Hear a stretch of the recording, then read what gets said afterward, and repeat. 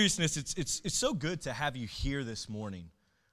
If you're new with us here at Citizens, my name is Adam. I'm the pastor here, and we just turned 1 year old last week, and so we had an amazing week together, and just an amazing year together as Citizens Church. And as I was thinking about the past year, man, the realization and the reality of what we live in is that anything worth doing and anything that is special, anything that is spectacular, is not going to happen without a few bumps in the road.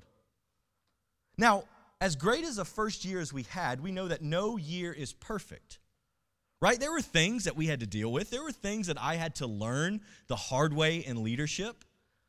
But we know that while there are bumps in the road, this past year at Citizens was still worth doing.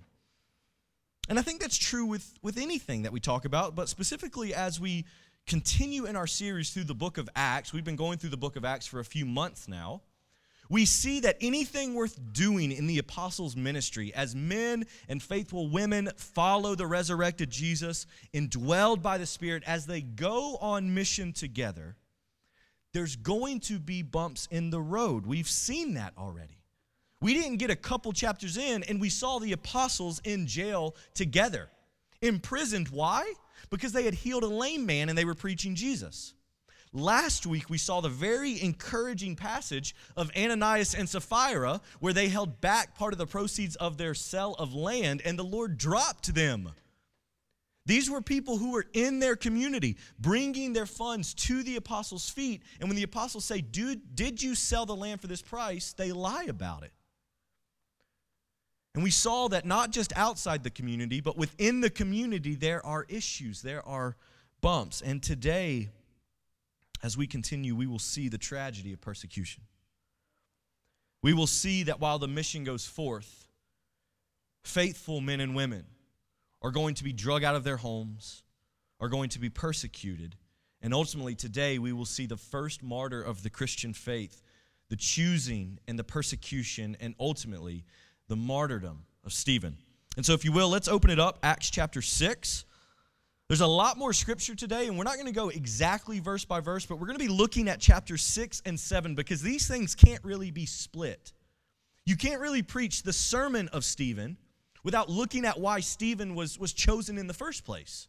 And you can't really preach why Stephen was chosen in the first place and take a break and not go directly into what he is saying to the religious leaders. So that's where we're at today. And as you open to Acts chapter 6, we're going to see three things. First, the choosing of Stephen, the choosing of the 12. We're going to see the speech of Stephen as he talks about Father Abraham, as he talks about Joseph, and as he talks about Moses. And then ultimately, we are going to see the tragic death of Stephen today. But Acts chapter 6, if you're there, you can read along with me. If you do not have your Bible, if you do not have an app on your phone, it will be on the screen. You can follow along there. And if you do not own a Bible, we have Bibles in our lobby. We would love to get you a copy of Scripture. But Acts chapter 6, let's get after it. This is what it says. In those days, as the disciples were increasing in number, there arose a complaint by the Hellenistic Jews against the Hebraic Jews that their widows were being overlooked in the daily distribution. The 12 summoned the whole community of disciples and said, "It would not be right for us to give up preaching the word of God to wait on tables. Brothers and sisters, select from among your seven men of good reputation, full of the Spirit and wisdom, whom we can appoint to this duty. But we will devote ourselves to prayer and to the ministry of the word." This proposal pleased the whole company, so they chose Stephen, a man full of faith and the Holy Spirit. And this is where, as we get to a name list, you know what we do. You read it fast and you read it with authority, and it doesn't matter if you're right. People believe it. So here's the other guys that they chose. They chose Stephen, they chose Philip, and Prochorus, Nicanor, Timon, Parmenas, Nicholas, and a convert from Antioch. So you just read it fast and with authority, and you don't question it. Amen. They had them stand before the apostles, who prayed, and they laid their hands on them. So the word of God spread, and the disciples in Jerusalem greatly increased in number. And a large group of priests became obedient to the faith. But then look at verse 8. Now Stephen, full of grace and power, was performing great wonders and signs among the people.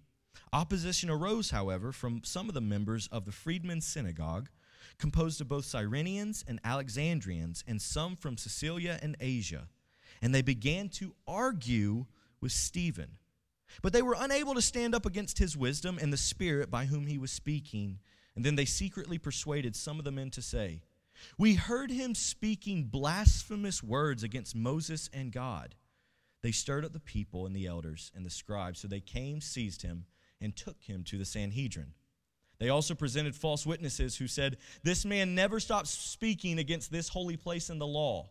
For we heard him say that Jesus of Nazareth will destroy this place and change the customs that Moses handed down to us." And all who were sitting in the Sanhedrin looked intently at him and saw that his face was like the face of an angel.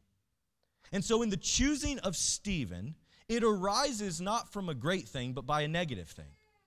Within a Christian community that in multiple times throughout the last 5 chapters, one of the aspects of this new Christian community was what? They took care of all the people.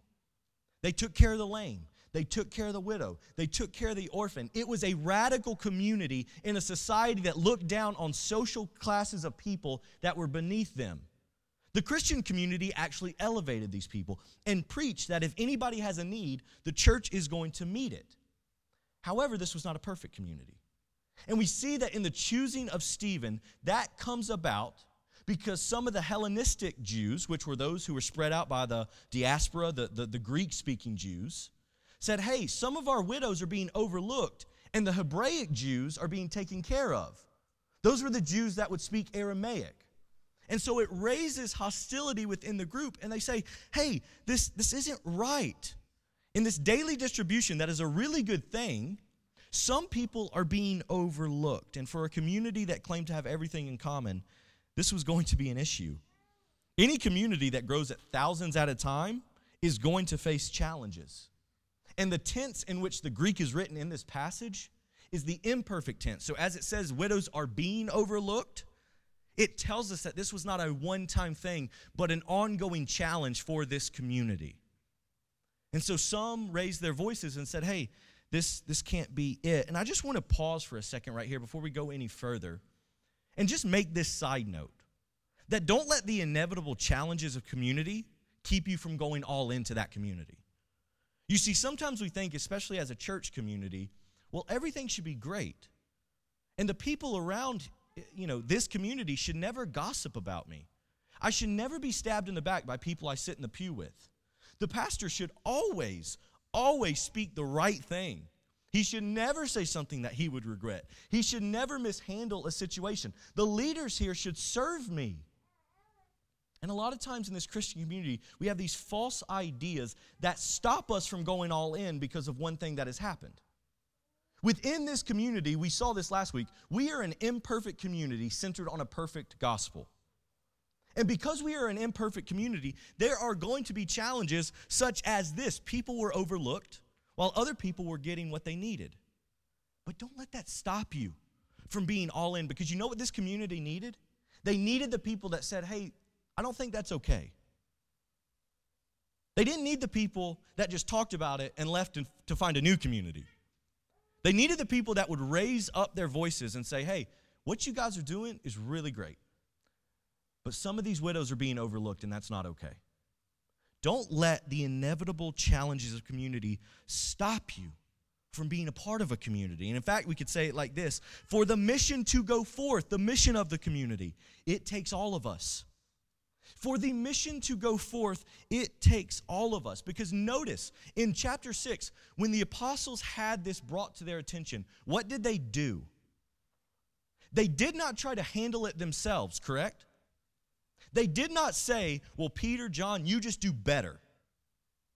No, what they did was they recognized we can't do all of this, and we can't stop preaching the word. So what we need to do is not put more on our plates, but we need to distribute more plates in the community. They did not take it on all themselves, and we need one another. The responsibility for this community cannot rest solely on the leaders of this community. And when I say leaders, I'm just the guy that holds the mic most Sundays. You guys are leaders in this community as well, and it can't rest solely on my shoulders.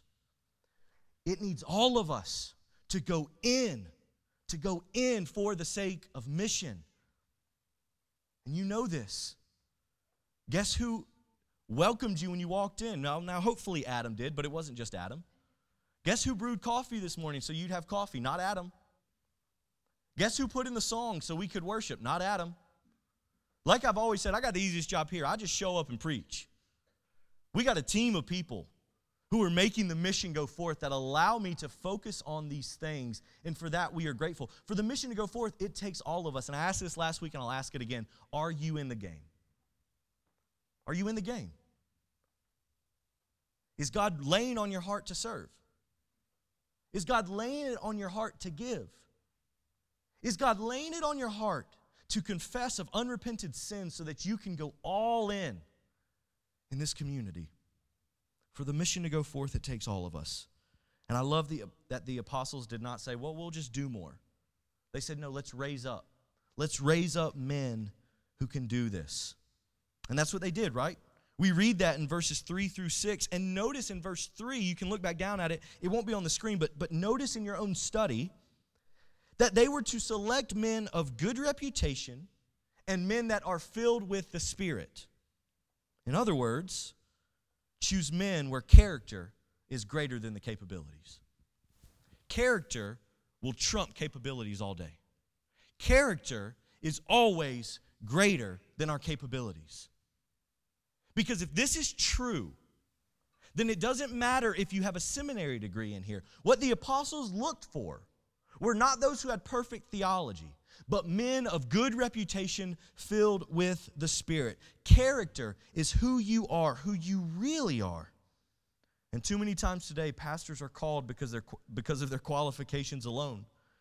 It's not that knowledge is not important. I want to rightfully and honorably handle the Scriptures before you. It's not that those things are wrong. But what really matters is that, Lord, would you grow my character? Would you grow who I really am when no one is looking? Yes, Lord. Yes, grow me in biblical knowledge. Yes, Lord, may the Spirit anoint me in sermon prep. But, Lord, may my character grow beyond my capabilities. Because let's face it, my capabilities, they're going to let me down one day.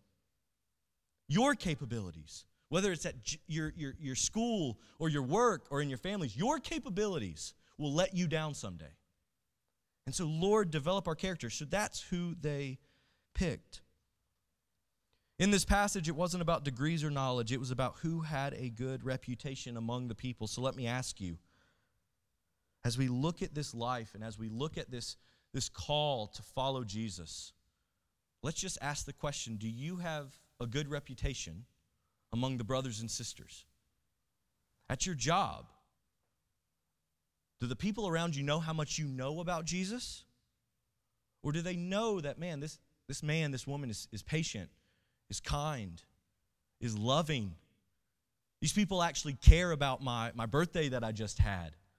The death in the family, they actually care. What is your reputation among those around you? You see, in this church, we have two men that are going through our elder process right now. And one of the first things, the conversations that we have with these two guys is not, hey, how much Bible knowledge do you have? Some of the first conversations we have as we look at the qualifications in Scripture is, what is your character? Do you have the character of gentleness? Do you have the character that loves your wife? Do you have the character that is patient with this community? Do you lord your authority over this community, or do you care for the sheep as they are? It's so important that the character that we are developing, we do it together. And so as we get to the 12 men that were chosen here, we see Stephen. 7 men. And as chapter 6 closes, Stephen begins to have things said about him. Did you notice that? They begin to rile him up, and men in the city begin to spread a false word against Stephen, and not his Bible knowledge, but his character. And what was their main accusation? Let's look back down at it, 6 verse 14, and then we will continue in chapter 7. For we heard him say that this Jesus of Nazareth will destroy this place and change the customs that Moses handed down to us. On the surface, this sounds crazy. On the surface, Stephen sounds like he is a man of destruction. If you want to get someone riled up, say that he's going to destroy the house. And I say that on the surface this sounds crazy because I don't believe that this is too far off of what Stephen was saying. In Stephen's own words, he probably recounted what Jesus taught. And do you remember what Jesus says in the Gospel of Matthew and of Mark? Jesus uses this language, right, where he says, tear this temple down, and in 3 days I will raise it up again. And the people look at him and they say, tear this temple down? It took years for this temple to be built, and you're going to rebuild it in 3 days? And what Jesus was saying in that passage is, of course, it is my body that is the temple. And so Stephen, as he gets into this predicament, I'm sure that he did say something to the effect of, tear all this down and we'd still be good because we have Jesus of Nazareth. If all of this disappeared today, we would still be good because of who Jesus of Nazareth is. And it riles them up, and it's what leads us into Stephen's sermon. On the surface, this sounds crazy. And maybe it is. But Stephen and Jesus were not promising destruction. They were promising something better, and this was an issue for the religious leaders. So the speech of Stephen, before we open it, just a few things. A few things to understand about what Stephen is talking about. The prediction or the predicament that Stephen has himself in today as he opens this sermon, this speech, is that these leaders are riled up against him. And Stephen, rather than going on the defensive, he is going to speak in offensive terms. The way that this speech is written in Acts chapter 7 is judiciary. It's like a courtroom scene. Peter is not playing defense here. He's going on the offensive and say, if you are upset, well, let me take you back to the beginning. So this speech has 6 major parts. The first part is that it has God and Abraham. Stephen's going to take us back to the very beginning at Father Abraham. The second thing is God and Joseph. The third thing is God and Moses. The fourth thing, as Stephen enters out of the patriarchs, we see that God, the tabernacle, and the temple. Fifth, the indictment of Israel and the reality of Israel's need for salvation. And 6, as Stephen puts a bow on this sermon that is ultimately going to get him killed, we see the exclusivity of Jesus' identity in all of this. And so with that in mind, let's look at it. Acts chapter 7. We'll begin in chapter 1. Are these things true, the high priest asked. So after Stephen was just accused of they're going to tear down the temple and rip away all customs and laws, the high priest asked, is this true? And Stephen just goes into it. Brothers and fathers, he replied, listen. The God of glory appeared to our father Abraham when he was in Mesopotamia, before he settled in Haran. And he said to him, the Lord said to Abraham, leave your country and relatives to come to the land that I will show you. Then he left the land of the Chaldeans and settled in Haran. From there, after his father died, God had moved him to this land in which you are now living. He didn't give him an inheritance in it, not even a foot of ground, but he promised to give him as a possession and to his descendants after him, even though he was childless. God spoke in this way. His descendants would be strangers in a foreign country, and they would enslave and oppress them for 400 years. I will judge the nation that they will serve as slaves, God said. And after this, they will come out and worship me in this place. And so he gave Abraham the covenant of circumcision. And after this, he fathered Isaac and circumcised him on the 8th day. Isaac became the father of Jacob, and Jacob became the father of the 12 patriarchs. Father Abraham is where he starts. And you know Father Abraham from the song, right? Father Abraham had many sons. And I don't know the motions, but I'm pretty sure I did it in Thailand a few years ago, and I got it wrong. But there are some motions, apparently, that Thai children know that the stupid American didn't. But what we know about Father Abraham is that he had a twofold promise in the Old Testament. He had the promise of descendants, even though he was childless. But he also had the promise of land, in which Stephen really keys in on and circles in on here. You see, the Father's promise to Abraham was that until that promised land comes, the people would live as resident aliens in the land. That while the promised land is coming, for 400 years, my people will live as slaves in an exile land. And you just have to think that Stephen, a Hellenistic Jew, a Jew who was spread out because of persecution. He lived through the diaspora, and he is relating to the promise of God, not of land. The promise that God gave here was not just land, but it was a situation. You see, land in the Old Testament always equaled rest. If you had land, you had rest. What does the Bible describe the Israelites doing for 40 years in the desert? Wandering. They had no place to rest their head. But in the Old Testament, if you had land, you had everything. You had rest. And what Stephen is saying here is that the promise to Father Abraham was not a specific location, but it was a situation of rest. We could say it like this, that the gospel is not tied to a specific location, but rather it is tied to a specific person. The gospel is not tied to a specific land. It's not tied to a specific piece of property. The gospel is tied to a specific person. Was it not Jesus himself who walked this earth as a resident alien, coming to a people that utterly rejected him? He walked this earth as a foreigner. And we see that as Stephen opens his sermon, Jesus is the better Abraham, because in the book of Acts very shortly, just next week, it will begin to show us that God has grafted in others into this ancient promise. That at one time it was the Israelites living in a specific place. But now it is all people, all nations, all tongues being grafted in, because Jesus is the better Abraham. Jesus is the ultimate foreigner that lived in a land that utterly rejected him for the sake of sinners like you and me. And for people in Stephen's culture, people in Stephen's context, people that Stephen is talking to, they truly understand that they're living in this time where this place was not their home. This place was not their home. And so the tension here is being turned up. We said it the last few weeks, the tension is being ratcheted up. As Stephen looks at these believers, looks at this Sanhedrin rather, and says this land in which you stake so much claim in, stake so much promise in, guess what? God doesn't just reside there. I know you're proud of your history, but it's no longer tied to a specific piece of land. It's tied to a person. And I got to be honest with you, spoiler alert as we keep reading, this doesn't make them happy. And normally, this is my defense. When someone's not happy with something I'm saying, I tend to shy away or just shut up. But Stephen just keeps it going. And he says, you know what? Let's go even deeper into the history which you so divinely claim. And so that's what he does. Let's keep reading in verse 9. He gives this short section of Father Abraham in this land that is not tied to a person, or not tied to a place, but to a person. And then he says this in verse 9.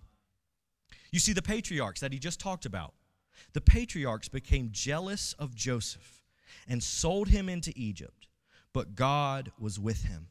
He rescued him out of all of his troubles. He gave him favor and wisdom in sight of Pharaoh, king of Egypt, who appointed him ruler over Egypt and over this whole household. Now a famine and great suffering came over all of Egypt and Canaan, and our ancestors could find no food. And when Jacob heard that there was grain in Egypt, he sent out our ancestors there for the first time. The second time, Joseph revealed himself to his brothers, and Joseph's family became known to Pharaoh. Verse 14, Joseph invited his father Jacob and all of his relatives, 75 people in all, and Jacob went down to Egypt. And Jacob went down to Egypt. He and our ancestors died there. They were carried back to Shechem, and they were placed in the tomb that Abraham had bought for the sum of silver from the sons of Hamor in Shechem. Now, what's going on here, you may ask? After speaking as living as resident aliens and looking at Father Abraham, Stephen now moves our attention to Joseph. Now, just some backstory on Joseph. What do we know about him? Well, just like Father Abraham and his many sons and all the movements, we know that Joseph had that coat of many colors. Now, is there a song with Joseph? This isn't rhetorical. I don't know. Is there a song about Joseph? People are shaking their heads no. So you might not know who Joseph is because you didn't learn him in Sunday school. I don't know if VeggieTales had it or something like that. But Stephen now draws our attention to Joseph. And Joseph was a son who his father greatly adored. And his brothers hated him for it. In fact, when his father gave him this coat, his brother said, you know what we should do? Let's take him out. Let's tell our father he was dead and that a wild animal came and just ravaged him. So what they did is they threw him in a pit. And they said, he will die here. And they took the coat back to the father and was going to tell their father, something has killed Joseph. But then, they thought in the goodness of their hearts, well, let's not just lie about his death. Let's just sell him to slavery. So they sold him into slavery. These people came along and they sold Joseph. And Joseph rose to power in Egypt. And as Joseph is rising to power, there is a great famine in the land. And as there is great famine in the land, all the people came to Joseph, and they were able to eat because Joseph realized, if I store up food for these 7 years, the next 7 years during this famine, I can feed all the nations. So all the nations come to Joseph, including his brothers. And we see that in the story of Joseph, as we talk about us living in a resident, an alienated place. And we get to Joseph and we see that Joseph was mistreated by his brothers. We see some interactions that Stephen is really pulling out. And think about this for a moment. Joseph, sold for money, sold into slavery. Jesus, sold for money. Joseph, betrayed by his own people. His own brothers betrayed him. Jesus, betrayed by his own people. Joseph rose to power and saved the nations from famine. All the nations would come to this throne and receive food because of Joseph's wisdom. Jesus rose from the grave and proved his power to what? Save the nations. Jesus is not only the better Abraham, Jesus is the better Joseph. You see, it was Joseph who was rejected by his brothers and sent away just as Jesus was. But that is not the case for you and I because of the gospel. In Jesus Christ, you and I are accepted and we are welcomed. In fact, we could say it like this, that do not live for the acceptance in this life while true acceptance comes from the Lord. If Joseph lived for the acceptance that came in this life, he would have not found it in his family, guys. Jesus, if he was living for this acceptance, he would have not found it, and certainly he did not, as these people rejected him. So you and I, as Stephen begins, living as resident aliens, not only are we resident aliens in this weird world, but we are like Joseph, rejected by the people.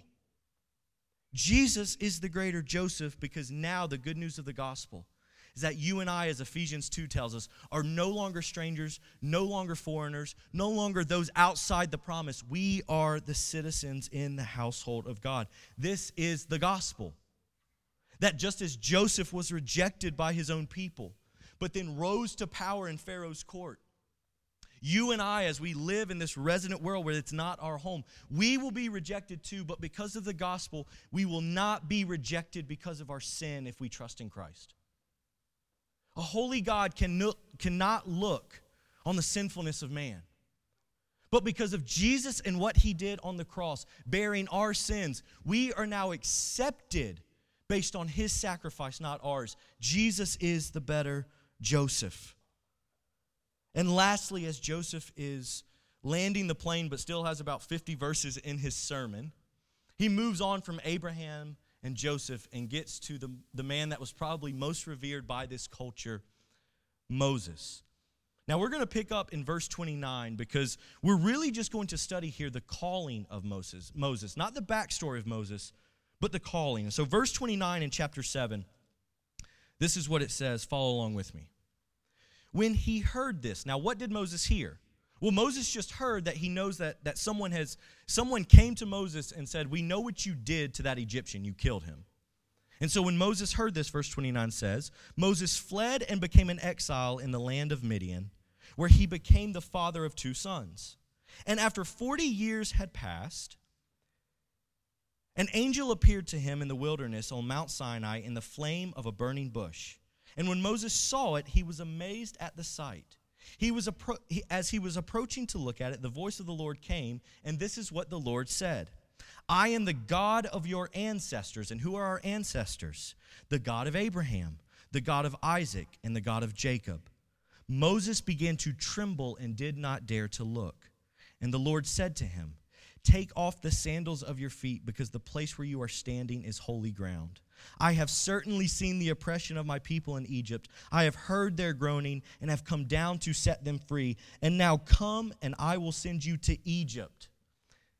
This Moses," now this is Stephen talking, "this Moses whom they rejected when they said, 'Who appointed you as ruler and judge?' This one God sent as a ruler and a deliverer through the angel who appeared to him in the bush. This man led them out and performed wonders and signs in the land of Egypt, at the Red Sea, in the wilderness for 40 years. You see, what Stephen is getting at in the calling of Moses, as he's expounding on what God meant when he called Moses, he is not saying, because like I said, Moses is greatly revered in this culture, and I'm not saying that he shouldn't be. But what Stephen is saying here is that God did not call Moses because he was the great leader. God called Moses because God will always set his people free. What Stephen is saying here is that, yes, Moses is a special man when it comes to our culture, when it comes to our tradition, when it comes to everything that we look at. God used him mightily. God used him mightily, just as he did Abraham and just as he did Joseph. But God did not use Moses because Moses was something special. God used Moses because God is a God who always frees his people. For the Jews during the time of Acts, there was probably no one more important than Moses. In fact, let's think about it. The Jews are still here because a man like Moses led them out of slavery, and God used him greatly in the wilderness. The Exodus is a major theme in the Old Testament. And within the Exodus, Jewish celebrations and festivals were established. It's super important when it comes to the history of Israel. However, and Stephen draws this out, it did not take long for the people to what? Reject Moses.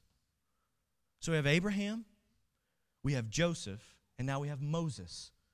It did not take long for the people to reject Moses. And then in verse 39, as Stephen says our ancestors wouldn't listen to him and they pushed him aside, he wraps it up like this. You see, Stephen is not just going to share the history of Israel, even though that's what he's really speaking against. That's what they were mad about, right? That Stephen said that Jesus of Nazareth was going to destroy all this history and all this culture and this temple. And as Stephen draws their attention to the history of what they're speaking about, he draws to a close like this, not just expounding on what the scriptures say, but interpreting them in light of the current context that he is speaking. Look down at it, verse 51. Now, if you really want to get at someone, say this.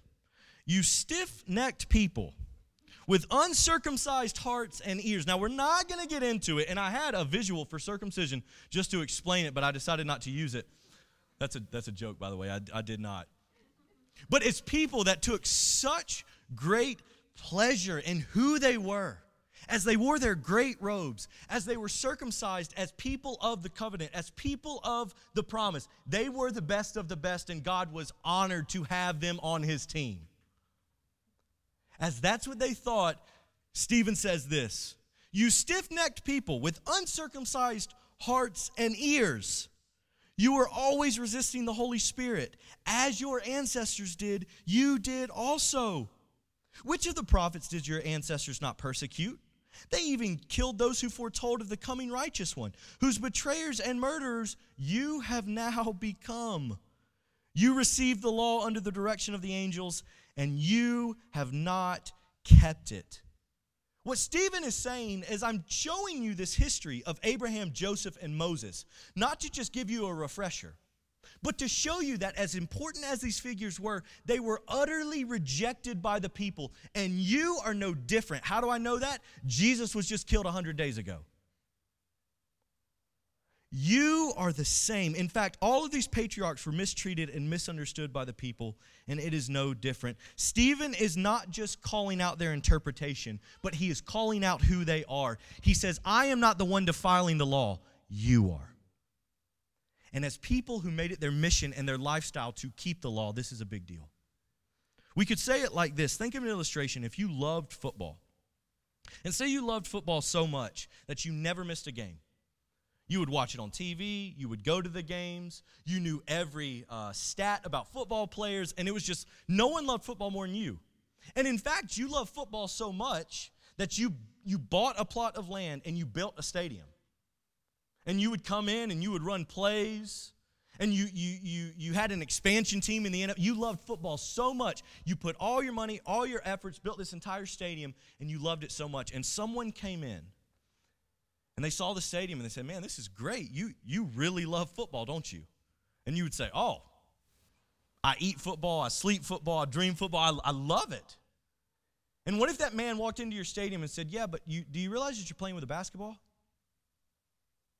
You see, that's what was happening in the religious leaders here. They were so close, yet they were playing with a basketball. Stephen is calling out, even if all of this burns, we have this Jesus of Nazareth who you are rejecting. You love football so much, but you're not playing with the football. It looks like you love football. You claim that you love football, but you're not playing with the one thing that makes it football, a football. This is what Stephen is saying. He's relating it to Jesus, and he's saying that you have pushed aside, and not have you just pushed aside, but you have murdered this Jesus. Jesus is the better Abraham. Jesus is the better, who are we talking about? Joshua. And Jesus is the better Moses. And this is the final straw for the leaders. Sadly, in this moment, we recognize that the first killing of a man because of his faith in Jesus. The last 6 verses of Acts chapter 7 is a tragedy. It's a tragedy. Someone is just killed because of their faith in Jesus, and this is going to start something that the church has never ceased to see. Do you remember just 7 years ago, 21 Coptic Christians on the beach in Libya beheaded by ISIS? 21 men lined up in orange jumpsuits. It went viral over the internet. What starts with Stephen, the church has not ceased to see. Men and women all over the world today are being persecuted just as this for their interpretation of the scriptures and who they believe Jesus Christ to be. And they're saying, you have gotten so close to God, but you have missed the man who is God. And as this winds down the book, or the chapter 7 of the book of Acts, let's read it together and realize that this is not just a story of a man who was killed, but something that would set the trajectory for the rest of the Christian church, and this is where we close. Verse 54. When they heard these things, because they weren't too happy with what Stephen said, they gnashed their teeth at him. And Stephen, full of the Holy Spirit, gazed into heaven. He saw the glory of God and Jesus standing at the right hand of God. And he said, look, I see the heavens opened, and the Son of Man is standing at the right hand of God. They yelled at the top of their voices, covered their ears, and rushed against him. They dragged him out of the city and began to stone him. And not like, 420 stone, but like with rocks. And the witnesses laid their garments at the feet of a young man named Saul. And while they were stoning Stephen, he called out, Lord Jesus, receive my spirit. He knelt down and cried out with a loud voice, Lord, do not hold this sin against them. And after saying this, he died. You see, up until this point, Stephen has been staring the leaders in the face as he speaks directly to them. But in this moment of Stephen's death, he turns his gaze upward. He turns his gaze away from the men that he has been speaking to and turns his gaze upward. And what he sees is the Lord Jesus Christ standing, which signifies that the Lord Jesus is welcoming his testimony of who Jesus is. He's accepting of what Stephen is saying. Like you would, if someone was coming into your home, you would not sit on the couch.